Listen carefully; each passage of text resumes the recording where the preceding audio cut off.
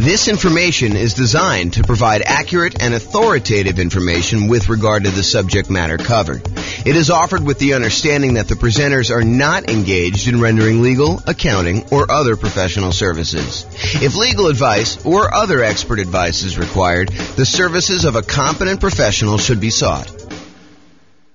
Welcome to the Bridgeport Real Estate Investing and Real Estate Financial Planning Podcast.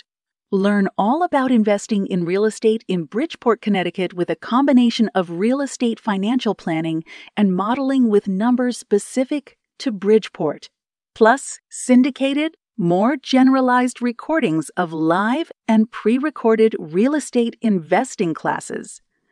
Not all of them specific to Bridgeport. Be sure to stay tuned after the podcast for a message from our sponsors. Well, good morning and welcome, everyone. I am James Orr. I'm going to be the one giving the presentation today. Oh, my goodness. Happy Thanksgiving in advance, everybody. Tomorrow's Thanksgiving for those that are not attending live and listen to the recording. Hope you guys are doing some fun stuff. If you guys have any questions throughout the webinar, go ahead and ask questions in the chat window. I'll try to read them out and go through that. This is a brand new presentation. We've never really done it before, so should be good, though. So it should be good. We're going to go over all the different ways that rules work and that you can use to model your portfolio and kind of test things out and see how things are going, especially in this kind of crazy changing real estate market. Things are moving around quite a bit. Let's just say it that way. So thanks for all who attended live. All right, so let's jump right into the content. So I'm going to give you a little bit of background first about like why we're even talking about rules and how things work. You'll kind of get some information here, but we're not going to cover everything. Just don't have time to kind of teach a full day class on this whole thing. So maybe I'll come back and teach some other parts, but honestly, it's not that hard. Rules are probably the most complicated part, and I probably need to do a deep dive into each one to show you like how some different options work. But today I'm going to show you how all the different ones work and then how you can go and apply them to your specific situation. So scenarios.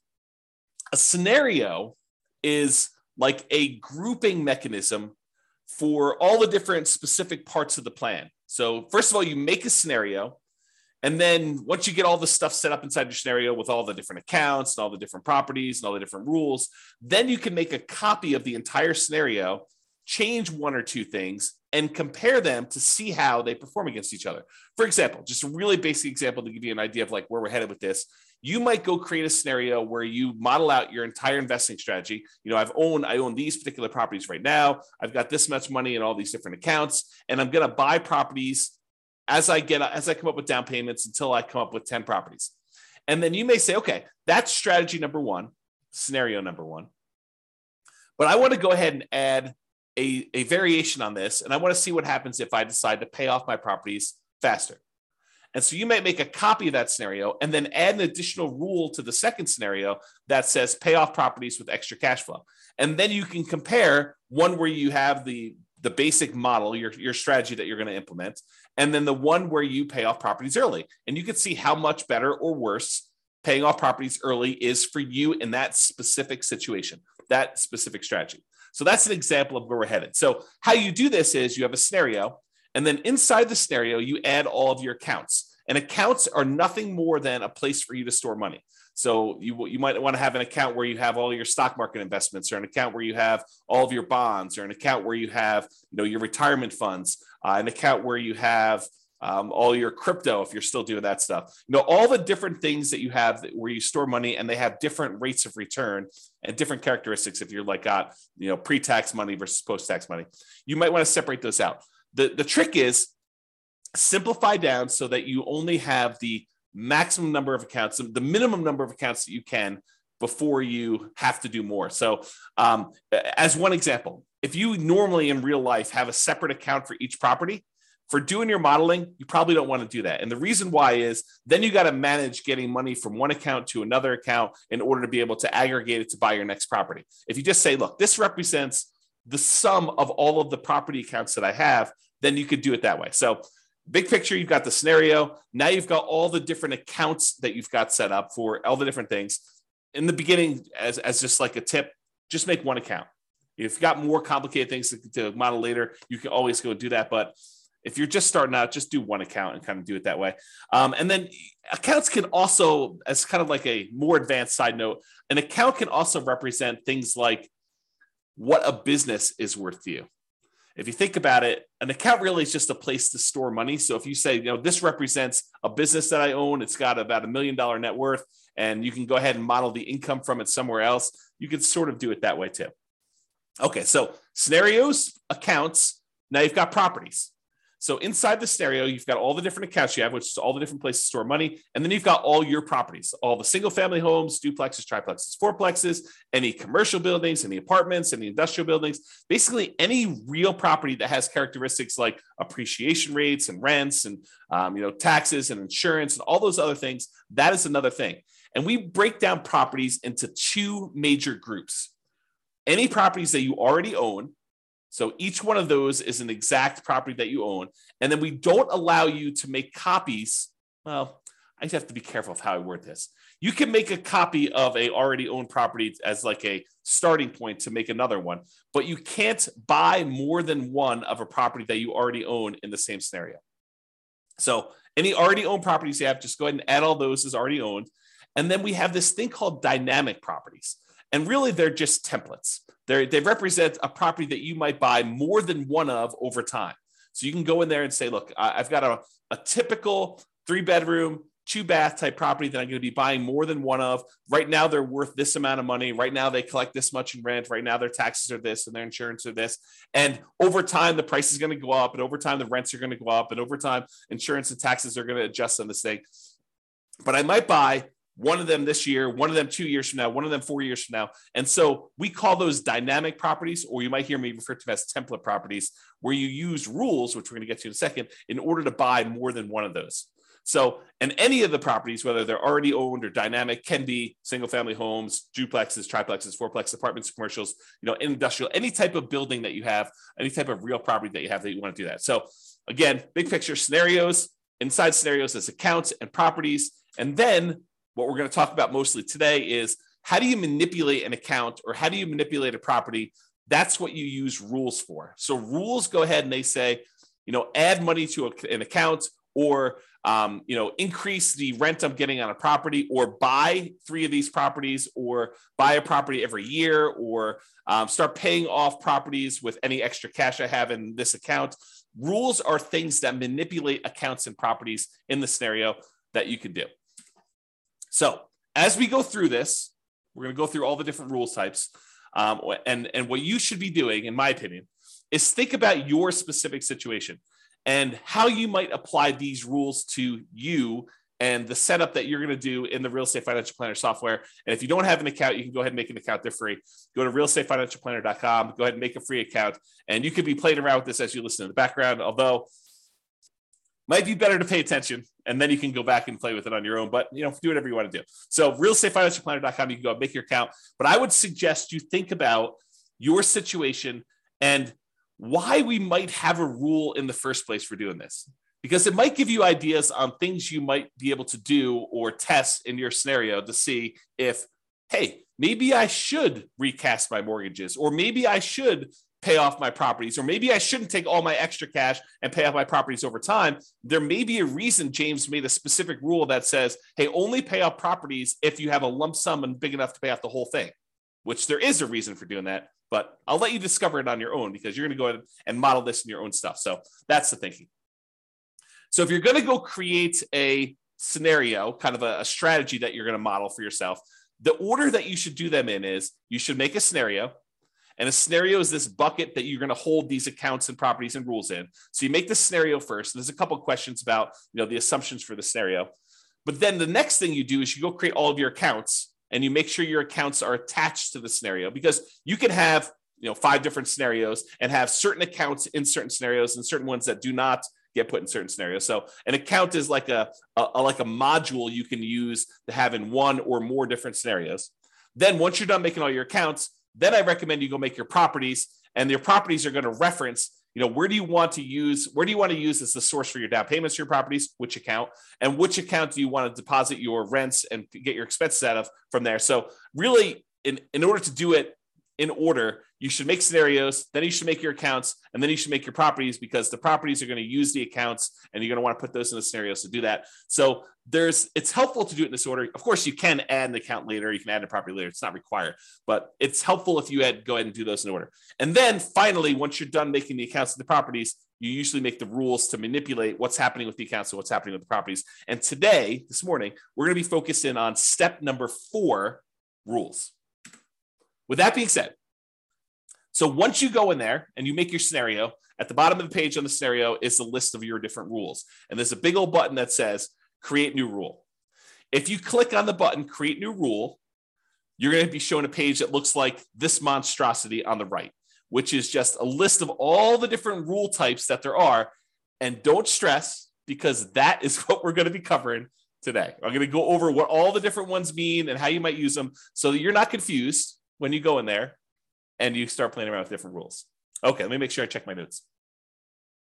Yeah, so we're going to basically be focused on what the rule does and when you might want to use it. That's what my goal is today, is to kind of talk about what each rule does and when you might want to use it. I'm not going to go into because it would be overwhelming for you. If I went through and I walked you through each of the options for the different rules and how to set it up, not going to do that. Today is going to be, hey, look, here are all the different rules and a whole bunch of different ideas for how you might want to model your own real estate investing strategy, what you should be doing, and to see how it all works out. So when you might want to use it is kind of what we're covering there. Okay. So with that being said, if you notice on this right-hand side, for those that can see the image, if you're listening to the audio, don't stress. I'm going to go over it in detail. But on the right-hand side, there's different groups. There's a group for buying properties, for selling properties, for impacting mortgages, for adjusting scenarios, accounts, and properties, and for other rules.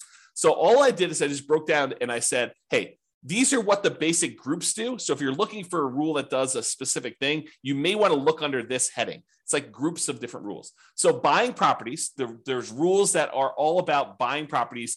You use these rules to buy dynamic.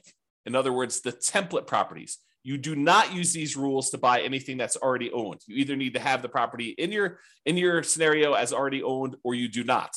So you don't use rules to buy properties that you already own. That's another way for me saying that.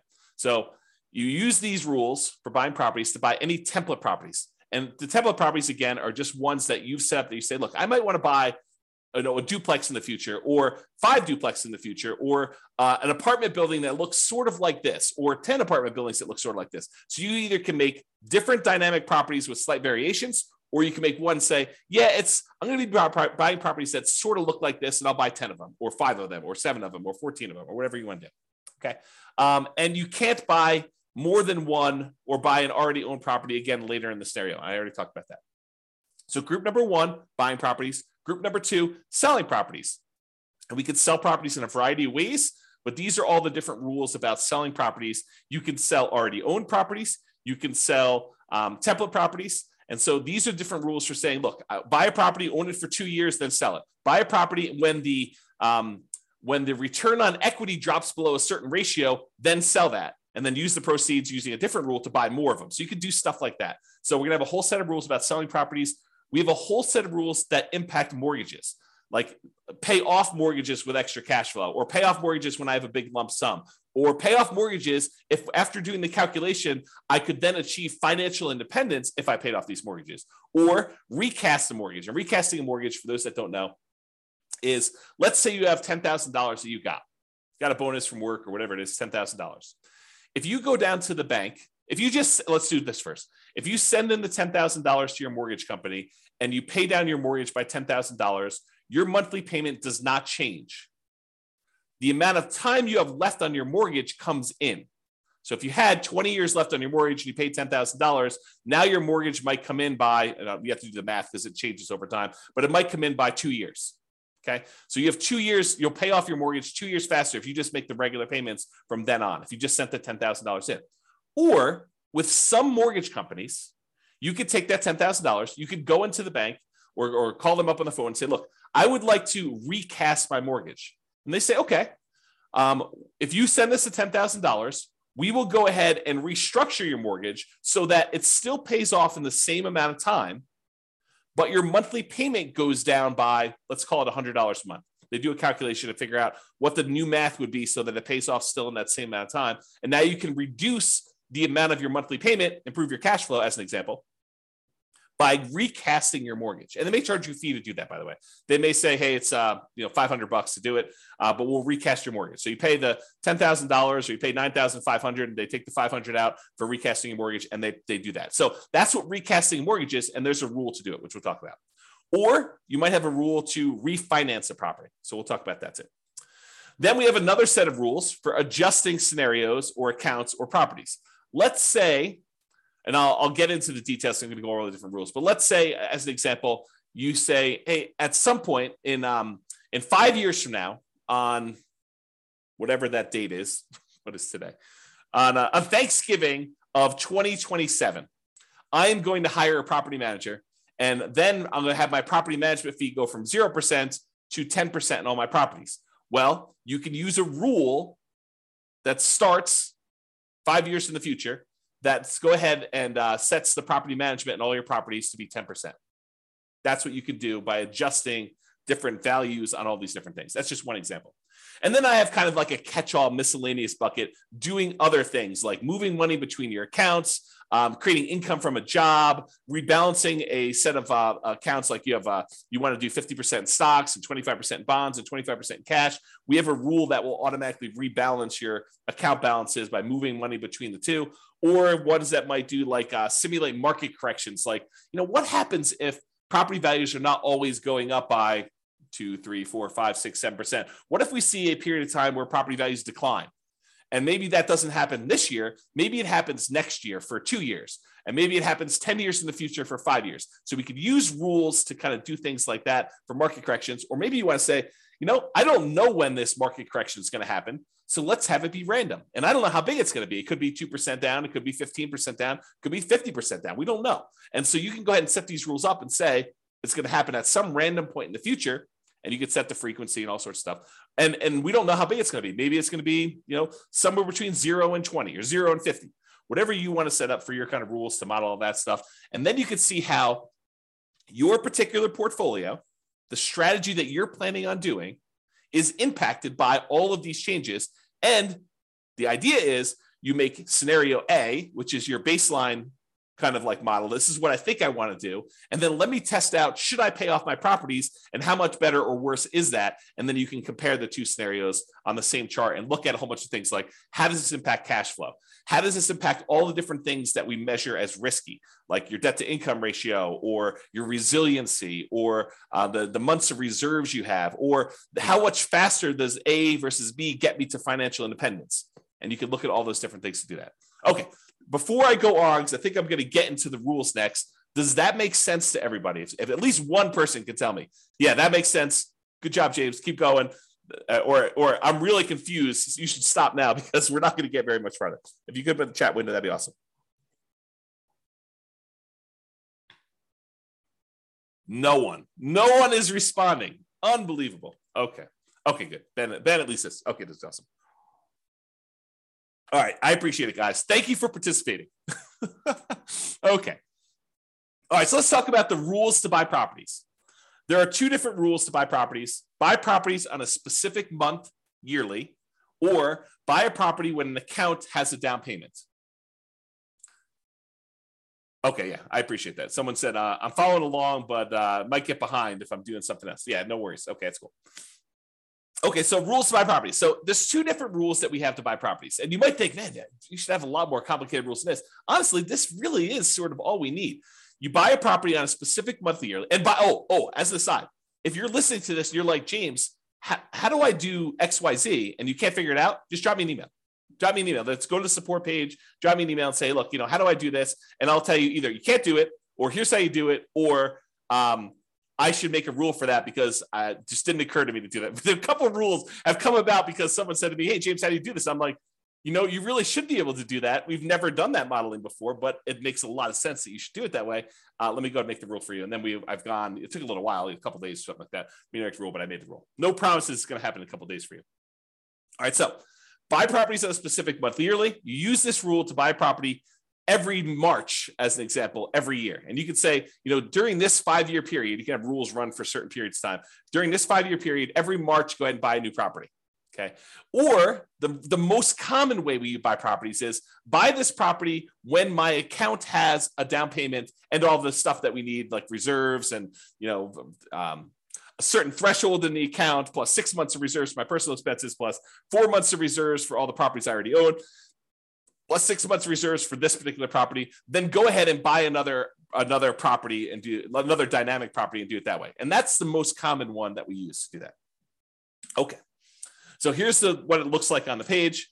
So I'm just going to go through like what the rule is when it does. So buy a property in a specific month. You use this rule to buy a property every year on a specific month, and you can do every month of every year. So if you wanted to say, hey, I want to buy a property and I want to do it every month of every year, you could do it that way, or every January or every February, every March, so on and so forth. You could do each one.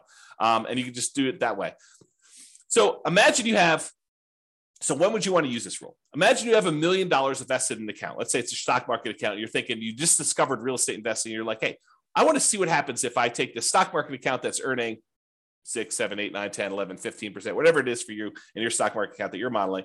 And you want to take that money and every year you want to buy a new rental property with that just to see how this goes. So you could use this rule to do that, to slowly drip out a down payment worth of investment into real estate over time doing this.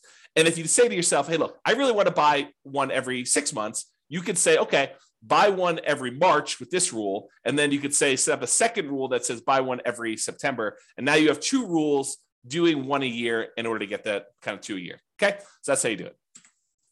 All right. So buy a property when it counts as down payment. This one allows you to buy a property as soon as you have enough for the down payment, plus any closing costs, plus any reserves. And as you can see by the image on the right, there's a lot of options for you to define what this means. So you might want to define, hey, I need to have at least $10,000 in this bank account, adjust for inflation or not adjust for inflation, plus 6 months of reserves for this property, plus 3 months of reserves for all the other properties that I own, each other property that I own, plus 5 months of personal expenses, and then only buy 3 properties with this rule. Stop this rule after I own 3 properties. So there's different things you can do to manipulate this. And there's also stuff you could say, do I want to take into account my debt to income, like make sure that my debt to income is below a certain number? Or you could say, I'm buying creatively. I'm going to go buy properties subject to, or I'm going to go buy properties on lease options. So the debt to income doesn't matter because I'm actually buying an LLC anyway. And so ignore the debt to income ratio on that, or whatever you want to do. Or maybe you say,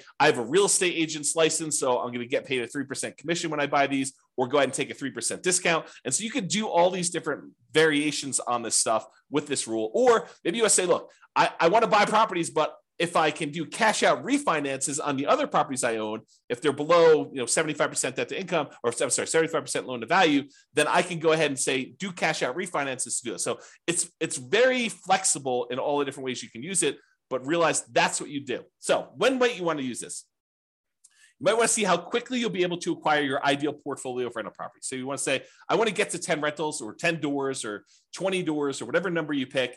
How quickly can I do it with my current income, my current savings rate, my current returns that I have in my accounts? And then as I acquire each property, all the extra cash flow I get gets deposited in this account. So it kind of compounds over time if you've got positive cash flow, or slows you down a little bit if you have negative cash flow, although the cash flows do change based on all the properties. So you could use this to determine how quickly you'll get to a certain portfolio.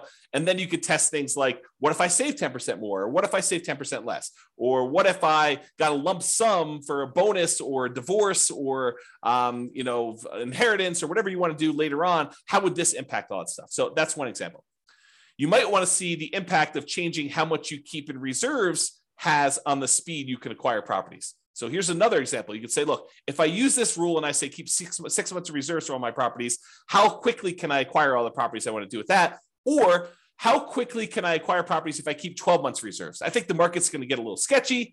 Maybe I should keep 12 months of reserves. So if I do 12 months of reserves, how much does that slow me down?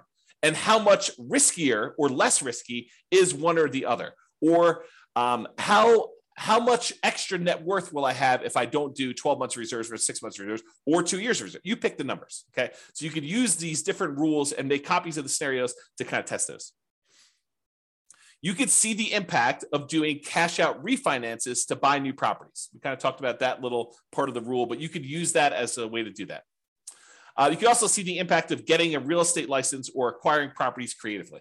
So if you want to test out, now that interest rates have gone up quite a bit and there are a whole bunch of really low interest rate properties out there, maybe you want to say, well, what if I were willing, not everyone is, to go ahead and do marketing to find motivated sellers, go buy properties creatively and buy properties that way? What impact does that have? Does it make it a lot faster? Does it make it a lot riskier? What does it look like if I go ahead and model that in a variety of different ways?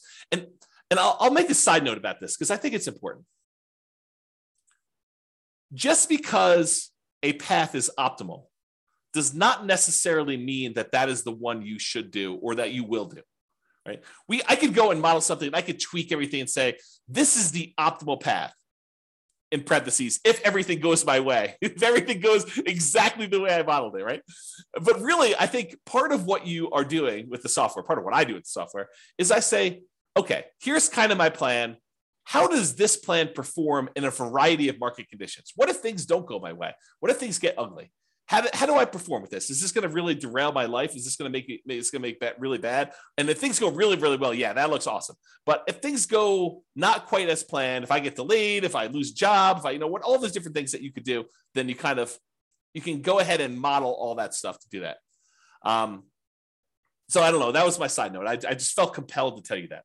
So those are some of the different ways you might use this rule to do some modeling. And if anyone has questions, feel free to ask your questions in the chat. I'll try to get to it. Now, here are all the different rules for selling properties. And since I'm going to go through all of them in detail, I'm not going to cover them here, but let's go through them one by one. All right. So here's a rule that says sell properties and pay off mortgages to retire. Here's how this rule works. If by selling some properties, let's say you have 10 properties and you want to sell off 4 of them, okay?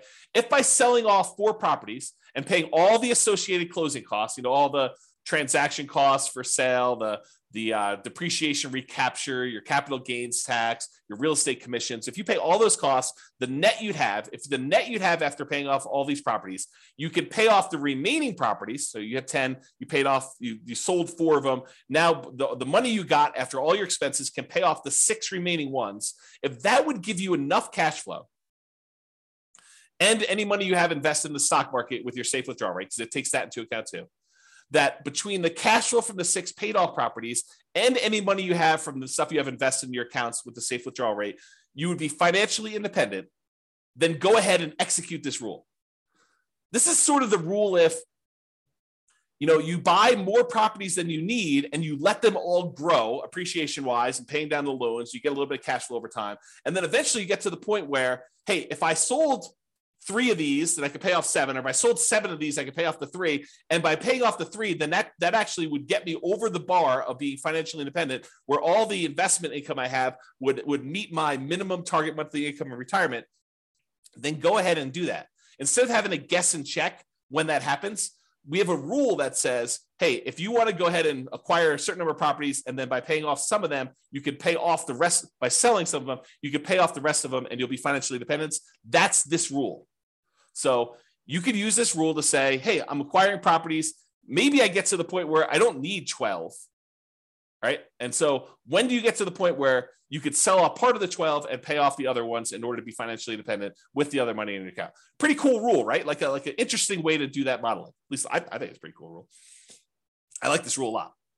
Okay, so that was one rule. Here's a totally different one. Sell rental properties after owning them for a specific period of time. So this one allows you to sell all rental properties. It does not do owner occupants. So it's only rental properties after you've owned them for a specific period of time. So let's say you acquired properties and you're doing lease options as an example. So you're buying properties and you think that you're going to be holding these properties for 3 years and then the tenant buyer is going to cash you out. You can go ahead and set this rule up and say, okay, I'm acquiring properties as quickly as I can. As soon as I have a down payment here, buy another one and then find a tenant buyer, a lease option tenant buyer to come in and lease it from me. And I think I'm going to sell these properties after holding them for 3 years. Some of them may be 2, some may be 4, but on average, it's going to be about 3 years. What would that look like? And so you'd use this rule to then sell properties after holding them for whatever period of time you define, X number of months. Okay. So that would be an example of doing that. So, and by the way, this one is for rental properties. It's not for owner occupant properties. So if you're thinking to yourself, hey, look, I might want to use this rule to live in a property for 2 years to get the tax advantages of like 2 out of the last 5 year tax advantages where you don't have to pay capital gains up to certain limitations on that. This is not that rule. but I might have another rule coming for you if you're looking to do that strategy. That's where we're headed. Oh, wait, what's this? Sell owner-occupant properties after owning them for a specific period of time. Well, maybe this is that rule that I was just talking about. This allows you to sell an owner-occupant property, a property that you're living in, after owning them for a specific period of time. So you could say, hey, I'm going to do this model where I'm buying properties at a discount, but I'm moving into them. I'm going to live there for at least 2 years. Why 2 years? Because there are some tax advantages for you living in an owner-occupant property for 2 out of the last 5 years. I'm not a CPA. Go talk to your accountant to kind of get the details on this. But the basics of what I understand, the layman's version is, if you live in a property for 2 out of the last 5 years as an owner-occupant, and then you sell it, you are exempt from capital gains on that property up to a certain amount, and the amount changes whether you're single or you're married. Okay, so this could be a way for you to do that. And when you sell the properties, we have this little section down here that says, how much do you want in closing costs when you sell? How much do you want to pay in real estate commissions? Because you can put in what your assumptions are about those. And then what is your depreciation recapture tax? Well, if you're living in the property, that's going to be zero on most of those. And then what's your capital gains tax rate? Well, if you're doing this as an owner occupant, you're living there for 2 out of the last 5 years, your capital gains tax rate might be zero here. There you go. All right, Austin says, what's your take on mini syndications on single family homes? Austin, that is not on topic for this particular presentation. This presentation is on rules. So we'll be covering that. Splitting profits with investor or funds deal. So I'm not going to cover that today. Maybe we'll do a class on that in the future. I'll kind of keep that in mind, but not today. Sorry, got too much other stuff to cover. Okay, so that's when you might want to use sell owner-occupant properties after owning them for a specific period of time. Here's the next one. Sell rental properties after renting them for a specific period of time. Sell rental properties after renting them for a specific period of time. So before, the rule was sell rental properties after owning them for a specific period of time. But if you're doing this one where you have rental properties after renting them for a specific period of time, this is selling them after you've rented them. So imagine for a minute you're nomading, where you're buying properties as an owner-occupant, living there for at least a year, maybe more, until you get to the point where you're able to buy the next property and convert that one to a rental. Well, if you use the rule before where it says sell rental properties after owning them for a period of time, you might buy the nomad property, live there for a year and a half, then convert it to a rental. And then now that it's a rental, you've owned it now for 2 years. So really, that would be selling the property after 6 months, which isn't what you intended, I don't think. So this rule says, look, it doesn't matter when you bought it. If you lived there for a year or 2 years or whatever beforehand, and then you decide to rent it, this one starts the counter as to when you sell it based on when you converted it to a rental. Okay, so that's what it is there. All right. Sell rental properties based on return on equity. So this one is you're selling properties based on the return you're getting on the equity in the property. Okay, I got to take a step back and kind of explain to you what's going on here, because this rule is crazy. It's such a powerful rule. So how far back do I go? Oh man, this is crazy. Okay, so here's the deal. You own a property, and let's say you have financing on it, and you put down 20%, and the property value went up, 5% in the first year. So you made 5% from appreciation on a 20% down payment. I'll put numbers to this to kind of give you a feel for it. Let's say you're buying $100,000 properties. You put down $20,000 and the property went up in value $5,000. So you made $5,000 on a $20,000 investment, which is 25% return. But what happens is over time, the amount of money you make on the property going up in value tends to increase. So the next year, maybe it's $5,100. It varies, but let's just say it's a little bit more than you made the year before. However, the amount you have in the deal now is no longer $20,000. It's $20,000 plus the $5,000 that you made from appreciation, plus a certain amount you have from paying down the loan. So the amount of equity you have in the property has grown more than the amount that the property is going up in value. So over time, the return you're getting, even though the return might be increasing, the return you're getting on the equity is actually going down. The amount you make on the property compared to how much you have invested in the deal is actually going down over time. So the return on equity on a property from appreciation, from debt pay down, from cash flow and from the tax benefits of depreciation. Like all four areas of return, they tend to go down in aggregate. Some of them go up a little bit over time. Some of them actually go down. Some of them stay the same. But in aggregate, the overall return, the combination of all four of them, tends to go down over time. So that the longer you own a property, the lower your overall return on equity is. So when you buy a property and you're highly leveraged up front, that's the best part of your return typically. That's the part where you're making the most money compared to how much you have invested in the deal. But as the amount you have invested in the deal increases because your equity is growing, you're paying down the loan, the property's going up in value, the equity is expanding, and the amount you're making might be going up, but not quite as fast as the equity is increasing. So that over time, your equity drops down. So you might say to me, look, James, as I own these properties, my return on equity is dropping and dropping and dropping. What if I said, look, once it gets below a certain threshold, I want to sell that property and I want to re-leverage back up.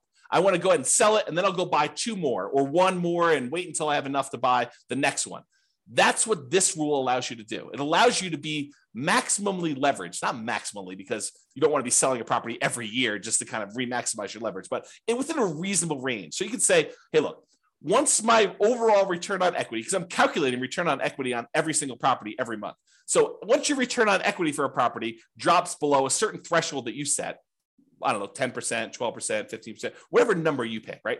But once your return on equity drops below a certain threshold, then go ahead and sell that property, dump all the cash into a specific account, and then you can have a separate rule which buys properties whenever that account has down payments. So what will happen is you have these properties and they're growing and growing and growing. Once the return on equity drops below a certain threshold, it sells that property. Then you have another rule that takes any time. You have money in this account for enough for down payments and closing costs and reserves. Then I go ahead and I buy another property and I replace that one. Or maybe it's two properties because you have enough there to do it. So that's the way you use these rules in order to maximize your return on equity in a particular scenario. Does that make sense? Let me know if it does or doesn't. That'd be awesome. Okay. This rule is selling rental properties once your account balance drops below a certain threshold. Yeah, so James says makes sense. James is the only one participating today. Thank you for that. I appreciate that. Okay, so imagine this. Imagine you've got a portfolio of properties and you're trying to make sure that you have enough money to kind of support yourself, and you stop working before the cash flow on the properties will generate enough money for you to live on. So you're kind of operating at a deficit. You have $500,000 in your bank account, plus you've got a bunch of rentals, but eventually you draw through the $500,000 because you're a little bit short. So you could set a rule that says this: once my $500,000 drops to the point where I only have $10,000 or $50,000 or $100,000, whatever your comfort level is, once I get to the point where my account balance drops to $50,000, as an example, then go ahead and sell one rental property to boost that account balance back up. And then I'll keep draining on that account until I get to the point where it drops down again, and then sell another property if you want to. You can kind of use that to do that. So imagine a situation where you stopped working earlier than you should have before you completely are financially independent. And now you have a whole bunch of rental properties with a whole bunch of equity, but you don't want to go sell those properties with equity right now. You want to go ahead and hold on to them as long as you can until the point where you need to sell them in order to put money in your account to be able to support your lifestyle. Then you could use this to model that situation. Or you could say, look, as soon as I get to the certain point where this account balance drops to a certain level, go ahead and sell a property because I want to be able to use that money to buy new properties. You could use that too. So this is similar to a rule that we're going to have later, where instead of selling the properties, you do a cash out refinance in order to bring your account balance back up. So they're sort of like a pair of rules. This one is the sell the rental. You sell it, you pay all your expenses on it, your closing costs, real estate commissions, depreciation, recapture tax, your capital gains tax. You can go calculate all those, and then the net gets deposited to your account. Or, which we'll get to here in a second, there's a similar rule that says, once my account balance drops below whatever threshold you set, then go ahead and do a cash out refinance to get to those. I did a whole class where we really use these rules a lot. I compared a person who lived in a really high cash flow market to a person who lived in a really high appreciation market. And I showed that while it's a lot easier to get to the place you want to be when you're in a really high cash flow market, you can get there in these really high appreciation markets with a combination of selling properties or doing cash out refinances. But there's some complications with the cash out refinance, which I talk about that in that 2-hour class. But I think the name of that class was cash flow versus appreciation. I think that's what the name of the class was. And I set it up as two different people competing, and go watch that if you haven't seen it before. It's pretty good if you're interested in this particular modeling. Okay. All right. Next rule: sell properties, but only if by doing so, the money that I get from all the properties will allow me to retire based on a safe withdrawal rate. So I mentioned safe withdrawal rate earlier. I'm going to take a moment to kind of make sure everyone understands what I'm talking about. So there's this study, it's called the Trinity study. And what it basically did is it went back through historical stock market rates of return. And it said, if you only take out 4% of your of the amount of assets you have invested in stocks and bonds, then the likelihood of you running out of money in a 30-year retirement period was really, really low. That's the basics of the study. And so what they called that 4% was a safe withdrawal rate. And I'm using safe in quotes because there's been some arguments that it's really not so safe. There's been arguments by the guy who came up with it that it could be a lot higher than 4%. So really this idea is, if you have a certain amount of money invested in stocks and bonds and maybe some cash, what percentage of that portfolio, if you have $1 million, what percentage of the $1 million can you take out each year where you are not very likely to run out of money? That's what a safe withdrawal rate is. So you've defined what your safe withdrawal rate is in the software. You basically say, my safe withdrawal rate is 4% or 3% or 5% or whatever number makes sense to you. And you can test these things, right? You can go ahead and run a scenario at 4, you run a scenario at 5. What difference does it make? Run a scenario at 4, run a scenario at 3, maybe do some market corrections in there to see how that plays out. You can do all this stuff. But this rule says, look, I've got a bunch of rental properties, and maybe I have a little bit of money invested in the stock market right now in one of the accounts in there. And so what I want to do is I want to check each year and say, hey, look, if I sold all these rentals and I paid, closing costs, I paid real estate commissions if I've got any, I paid my depreciation recapture tax if I've got any, I paid my capital gains tax if I've got any. If I paid all those expenses on it, the net amount of money that I would take and I would deposit into my account balance, invest in the stock market. If I did that, would the money in the stock market allow me to retire? Would my safe withdrawal rate for the amount of money I have in the stock market allow me to be financially independent? And if so, go ahead and sell the properties. Kind of a cool rule, right? You basically have all these properties you've acquired. What if you took them all and you sold them? Could you actually achieve financial independence? And this rule tends to come up. I probably should do a class on this. This rule tends to come up when you're in a market where the cash flow you're getting, the cash on cash return you're getting, or it's actually the cash on cash return on equity you're getting, is less than your safe withdrawal rate, right? Because in that way, the money you're getting, the cash flow you're getting on the property you have is actually lower than your safe withdrawal rate. You'd be better taking that money and investing in the stock market according to this rule. And then who knows what will happen in real life, but at least in the mathematics of it, that it'd be better for you to actually be invested in the stock market than in rental properties, which can happen depending on your market and your situation and what you've got set up there. Okay. So that's that rule. Kind of a cool one. All right. What about properties that you already own? And you said, look, I planned on selling this property next Christmas anyway. I lived in it for 2 years and now we're going to sell it so I can get a partial exemption on the capital gains. The period of time that I lived in it, I can get an exemption on that capital gains because I had the 2 out of the last 5 years. And a lot of people think that if they lived in it for 2 out of the last 5 years, they get a full exemption on it. But you may want to talk to your accountant before you put that on your tax return, because I'm pretty sure that it's not what you think it is, if that's what you thought it was. So anyway, you lived there for 2 years. You're going to sell it before the 5-year point. You're like, oh, this is great. I'm going to go ahead and do that. You can go ahead and set a rule up to say, sell this particular property that I already owned on this date in the scenario. Really simple rule for doing that. All right. Those are all the different rules on selling properties. Some pretty cool ones. Some kind of like really straight down the middle, generic sort of things, right? Now, let's talk about rules that impact mortgages. We'll go through all these one by one. Just knock the headphones off my head accidentally. All right, so pay down loans with cash flow. So maybe your strategy is, I've got all these rental properties. They're producing a bunch of extra cash flow. Maybe I've got some savings for my job and that's got some extra cash flow. I want to keep a certain amount of reserves, but anything over that amount I have in reserves, I want to take that money and I want to pay off mortgages with them. That's what this rule is about. So it takes any excess cash over a threshold you set, and each month it uses that extra money to pay off mortgages on the property. So if you have, $7,000 more than the minimum balance that month, you can go ahead and throw it in there. And by throwing it in there, you then pay down that mortgage. And you can pick, which mortgages you want to do. You want to do the lowest balance, you want to do the highest balance, you want to do the lowest interest rate, you want to do the highest interest rate. You can choose which mortgages you're paying off, but this rule will then go ahead and do that. So when might you want to use this rule? Well, if you want to do a debt snowball or a debt avalanche to pay off mortgages, you would use this rule. And you could test to see how much better it is to pay off the highest interest rate mortgage versus the lowest balance mortgage or the lowest interest rate mortgage. And you could see which one's better and how much better it is for you. James says there's no 1031 exchange rule for selling. Well, 1031 exchange rule is just about how much you pay in taxes. So we have the ability for you to adjust how much you pay in taxes on the property.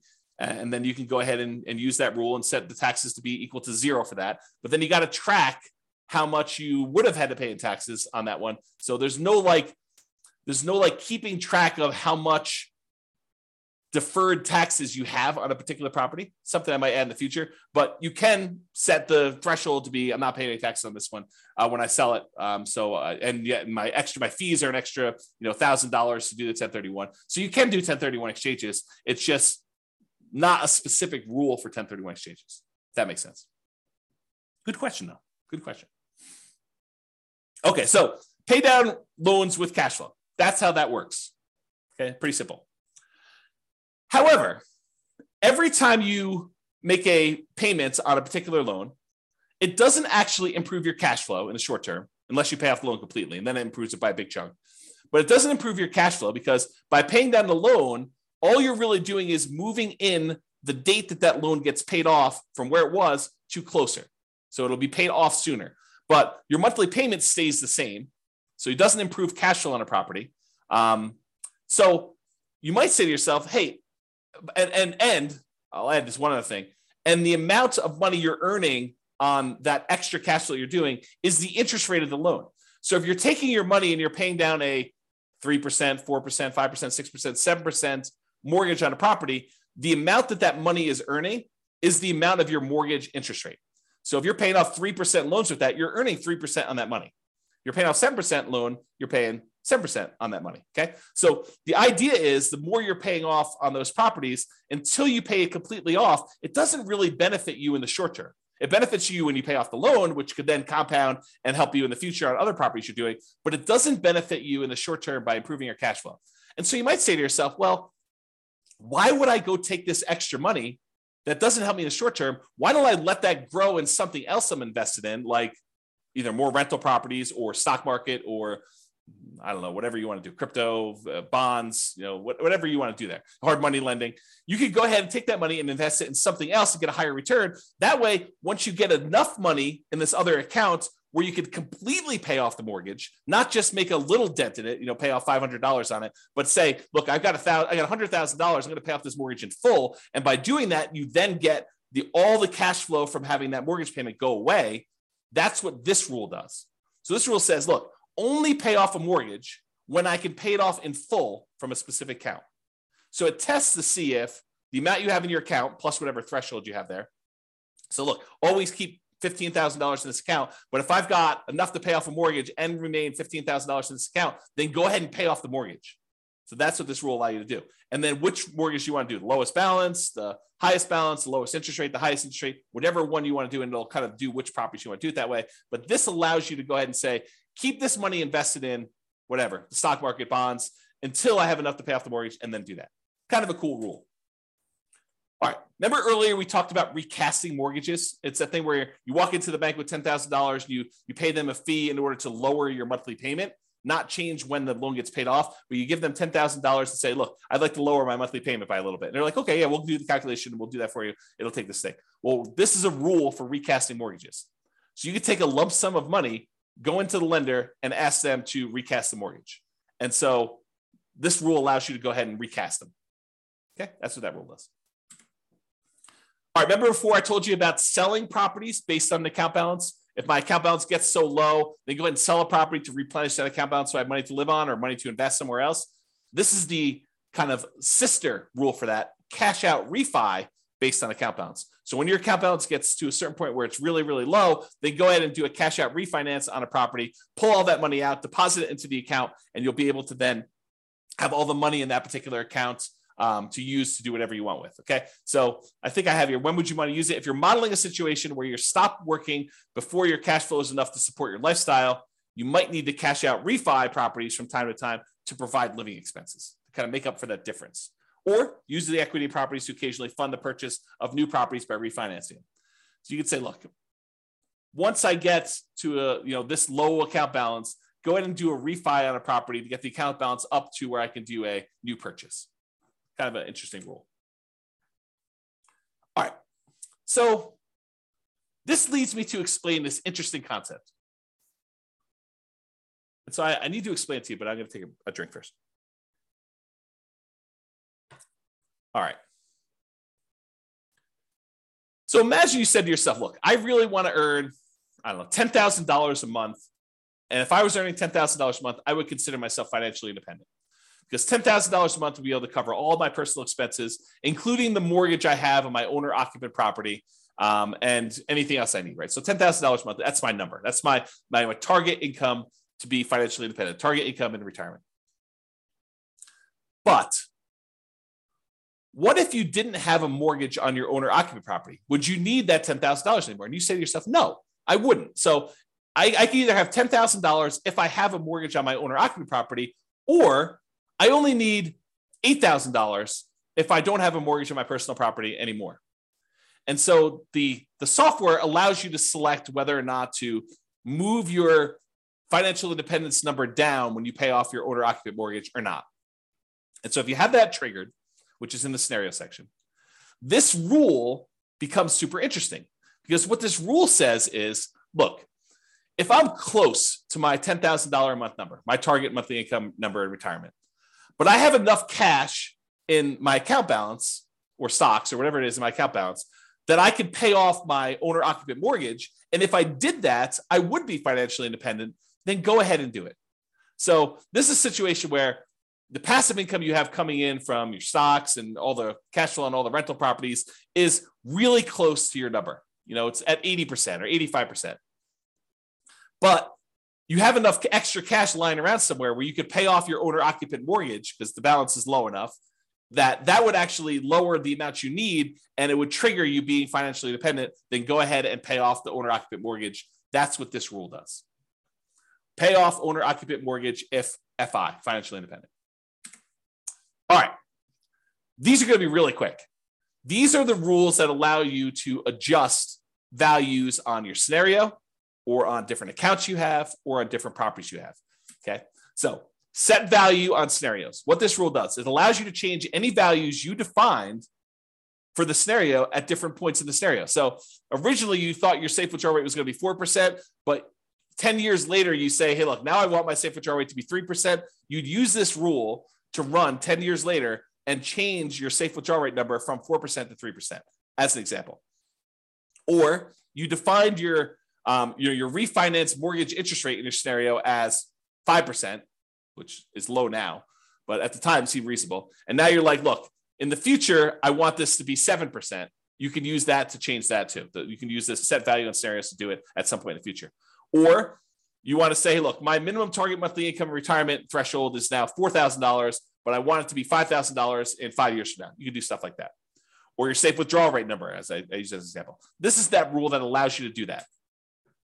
The set value on accounts does the same idea on accounts, though. So let's say you were earning 1% on savings at the start of the scenario, but you think that's abnormally low. And by 3 years in the future, that should really be at least 2% or 3%. You could use this rule to say, set the value on the account, set the return I'm getting on that account to go from 1% to 3 years later and on to be 3%. Or you say, I want to set it to 1% now, but a year from now, I want it to be 2%. And a year from then, I want it to be 3%. And then you could use it to do stuff like that. Or the other thing it could do is you could set it to be a random number. You could say, look, the return on my savings account is going to be somewhere between 1% and 3%. Have it change monthly by somewhere between this range, or add a little bit to it or subtract a little bit to it each month. You could do a whole bunch of things with making it random to simulate the stock market, or what you're getting on savings, or what your business return might be if you're using an account to store kind of business stuff, or bonds, or anything like that. So you could use it to do random numbers as well if you wanted to. Same idea, but setting values on properties. You could say, look, my property appreciation rate is now at 1% because I don't think property values are going up in the next couple of years. But 3 years from now, I think the market's going to be normal, and we're going to set it to be equal to 3% from there. So you can have a period of time where properties are appreciating at a slower rate or at a faster rate, and then you could change it to be something else later. You could do the same thing with your rent appreciation rate. You could also do things where you hire or fire a property manager and set it from 0 to 10 or 0 to 8 or 0 to whatever. You could also do maintenance on a property. You say, look, it's just a brand new property I bought, so maintenance is going to be low for the first couple of years, and then maintenance will increase. You can go ahead and do that too. So this rule allows you to set values on properties over time and change those. And then if you go ahead and you change these things, but you're like, look, then I want it to return to whatever was normal at the very, very beginning, we have a rule that says reset the original value on an account. So if I was doing 1% and then I was screwing around with it for a whole bunch of years, and then after 10 years, I wanted to go back to whatever was set at the very beginning, we have a reset original value on accounts rule and a reset original value on properties rule for you to go ahead and mess with those. All right. I think this is the last section. Maybe not. We'll see. So any questions? We'll use this as a pausing point. Any questions? Is this good? You need me to slow down, speed up? Is this helpful? Anything? Nothing? So good so far. Okay, awesome. Again, James is the only one participating. I appreciate that, James. Everyone else is sort of just, I don't know, voyeurism or whatever they call it when you kind of like just watch things. Okay, cool. All right. So here are a whole bunch of rules that do other things. So add to or subtract from the account balance. Let's say you're like, hey, look, I got this account. I know I'm going to get a bonus that's going to come in, a one-time deal or an inheritance that's going to come in at 16 months in the future. I want to be able to have a way for you to add a lump sum to your account or pull a lump sum out and say, look, I know that I'm going to have this big payoff for a lawsuit or something like that. I'm going to need to pay out a certain amount of money. Then I can go ahead and subtract this amount of money from my account at that point in the future.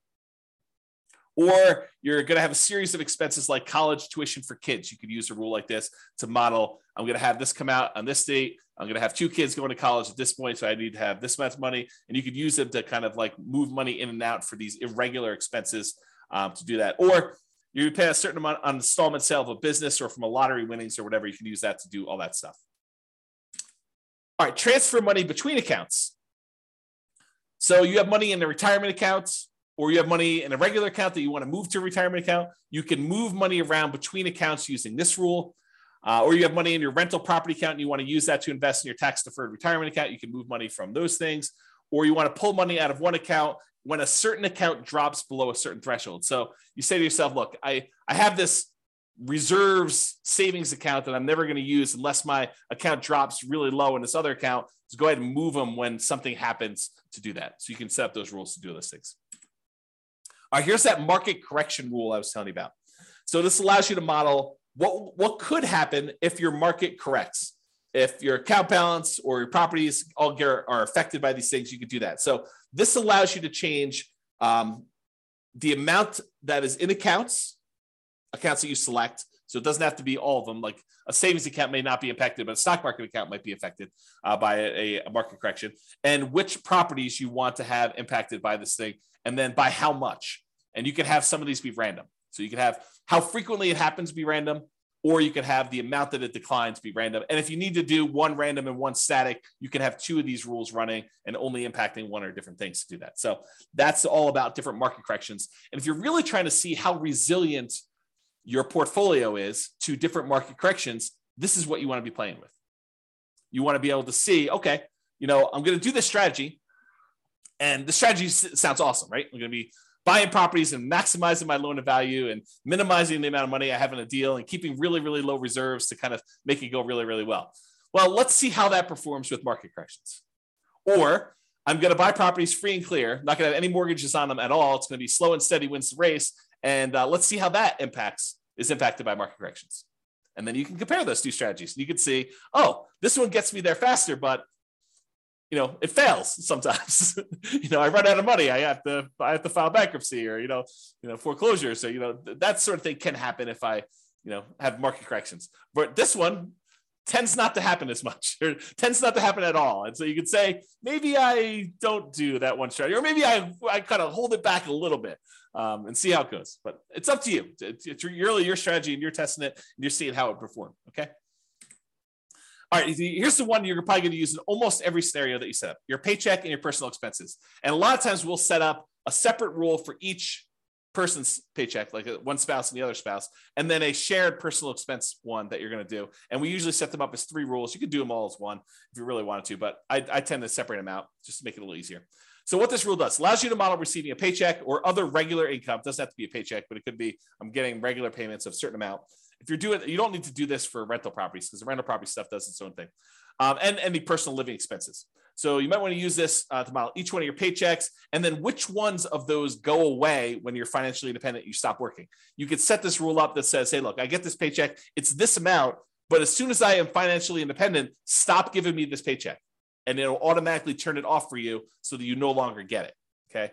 And then you could use it later if you wanted to model Social Security if you don't want it to count towards your income to qualify for being financially independent. So we have another rule specifically for Social Security, which does count towards your financial independence number. But if you're like, look, I don't believe Social Security is going to be there, it's nice if it is. Let's go ahead and model that Social Security, but don't count it toward my financial independence number at all. You'd probably want to use that sort of like a fake paycheck from Social Security. Okay. So you could use that to model that too. And so to do Social Security, you just have this rule start at whatever date you'd qualify for Social Security and have it run through the end of the scenario doing that.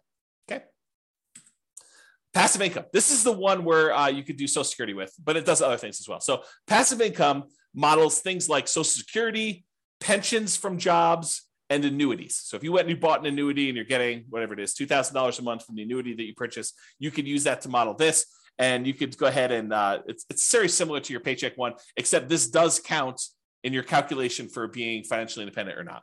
Okay, so you model Social Security and pensions and annuity income from that. Lumpy income. Let's say you're like Ben and you flip properties, and you want to have lumpy income come in from every time you flip property. Maybe you flip a property every 6 months, or every 3 months, or every 4 months, or every month, or whatever it is that you do. So you could use this to be what I call lumpy income, irregular income that comes in kind of big chunks. So if you have a fix and flip business, or you get irregular bonuses from your job, or you want to simplify modeling lease options where you don't want to put the properties in there and hold them and stuff, you say, look, I'm doing this lease option business.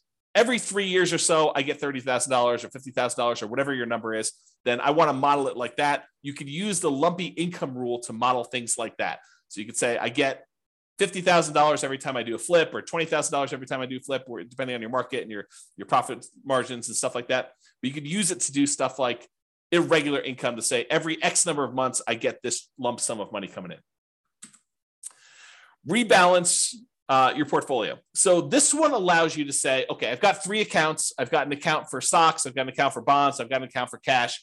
And every year I want to move money around such that I always have whatever, 50% in stocks, 30% in bonds, and 20% in cash.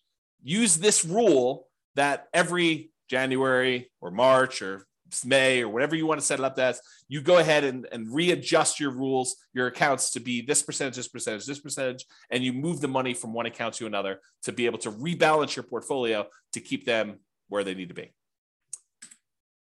If you have a retirement account that has required minimum distributions, you'll want to use this rule to do the required minimum distributions. So basically it does a calculation for you to tell you what percentage of the account you need to take out that year, and then when you want to take it out. You pick a month, and then every year it does the calculation based on your life expectancy and your tax rate. Your life expectancy, and then you could put a tax rate as to how much you get taxed coming out, so you could do required minimum distributions with that as well. And that, my friends, is the end. I only went 3 minutes over, but I hope that was helpful. I hope that really gave you a good idea of all the different things you could do and all the different ways to model your situation with the rules that we have in the Real Estate Financial Planner software. Yeah, Richard says, thanks, James. A lot of info here. Exactly. I try to give you guys good info. I really do. I try to give you good stuff. So, any final questions from all of the really quiet people on things? It's almost as if Thanksgiving's tomorrow. Almost. Yeah, Ben says, awesome. I hadn't looked into the rules before. Very powerful. Yes, thank you. It is very powerful. I agree. So you guys are very welcome. Any final questions before I let you all go? Get ready to celebrate and enjoy Thanksgiving with your families. Nothing? Oh, so what is this? What is this? You're very welcome. Very welcome. Is it a deal? A deal. Thank you very much. A deal. A deal. That's a great name to be like in a real estate investing kind of person. There you go. Thanks for doing these classes. You miss the ones in person. This is great. You are very, very welcome. James says, no questions, good material. What is the software you're using? It's the Real Estate Financial Planner software, realestatefinancialplanner.com. It is the software I wrote to be able to do this modeling. So it's not like off-the-shelf software. I programmed it for you. I did it as my service to you. So there you go. It's available on the website, realestatefinancialplanner.com. Go create a free account and you can do all this modeling. And honestly, you don't need to start from scratch. I'll probably do a whole class on this, but if you go to realestatefinancialplanner.com/model, just pick your city. And I've made some sample scenarios for you to start from. Go ahead and just copy that right into your own account and then just edit. That way you don't have to go create everything from scratch. You can say, oh, I see there's a property here. Let me go ahead and change this to be closer to what my properties are and go ahead and do that. Yeah. James says, cool. I'll start modeling this weekend. Yeah. Let me know if you have questions. That'd be good. All right, folks. Thank you all for coming. I do appreciate it. Have a great Thanksgiving, and I will see you all post-Thanksgiving. Bye-bye for now. Thank you all. With home prices up, mortgage interest rates up, and rents up, but not quite enough to counteract the higher prices and interest rates, cash flow on rental properties in Bridgeport is harder than ever. Book a call with the Real Estate Financial Planner to apply our proprietary 88 strategies to improve cash flow on your rentals. See the show notes for a link to schedule your call and improve your cash flow today. If you're a real estate agent, lender, or professional in Bridgeport that wants to help our real estate investor listeners, consider reaching out to learn about collaboration opportunities with this podcast. We'd love to add more value to our listeners by having you assist our investors buy, sell, and finance their real estate investments. See the show notes to schedule a call to discuss collaboration opportunities.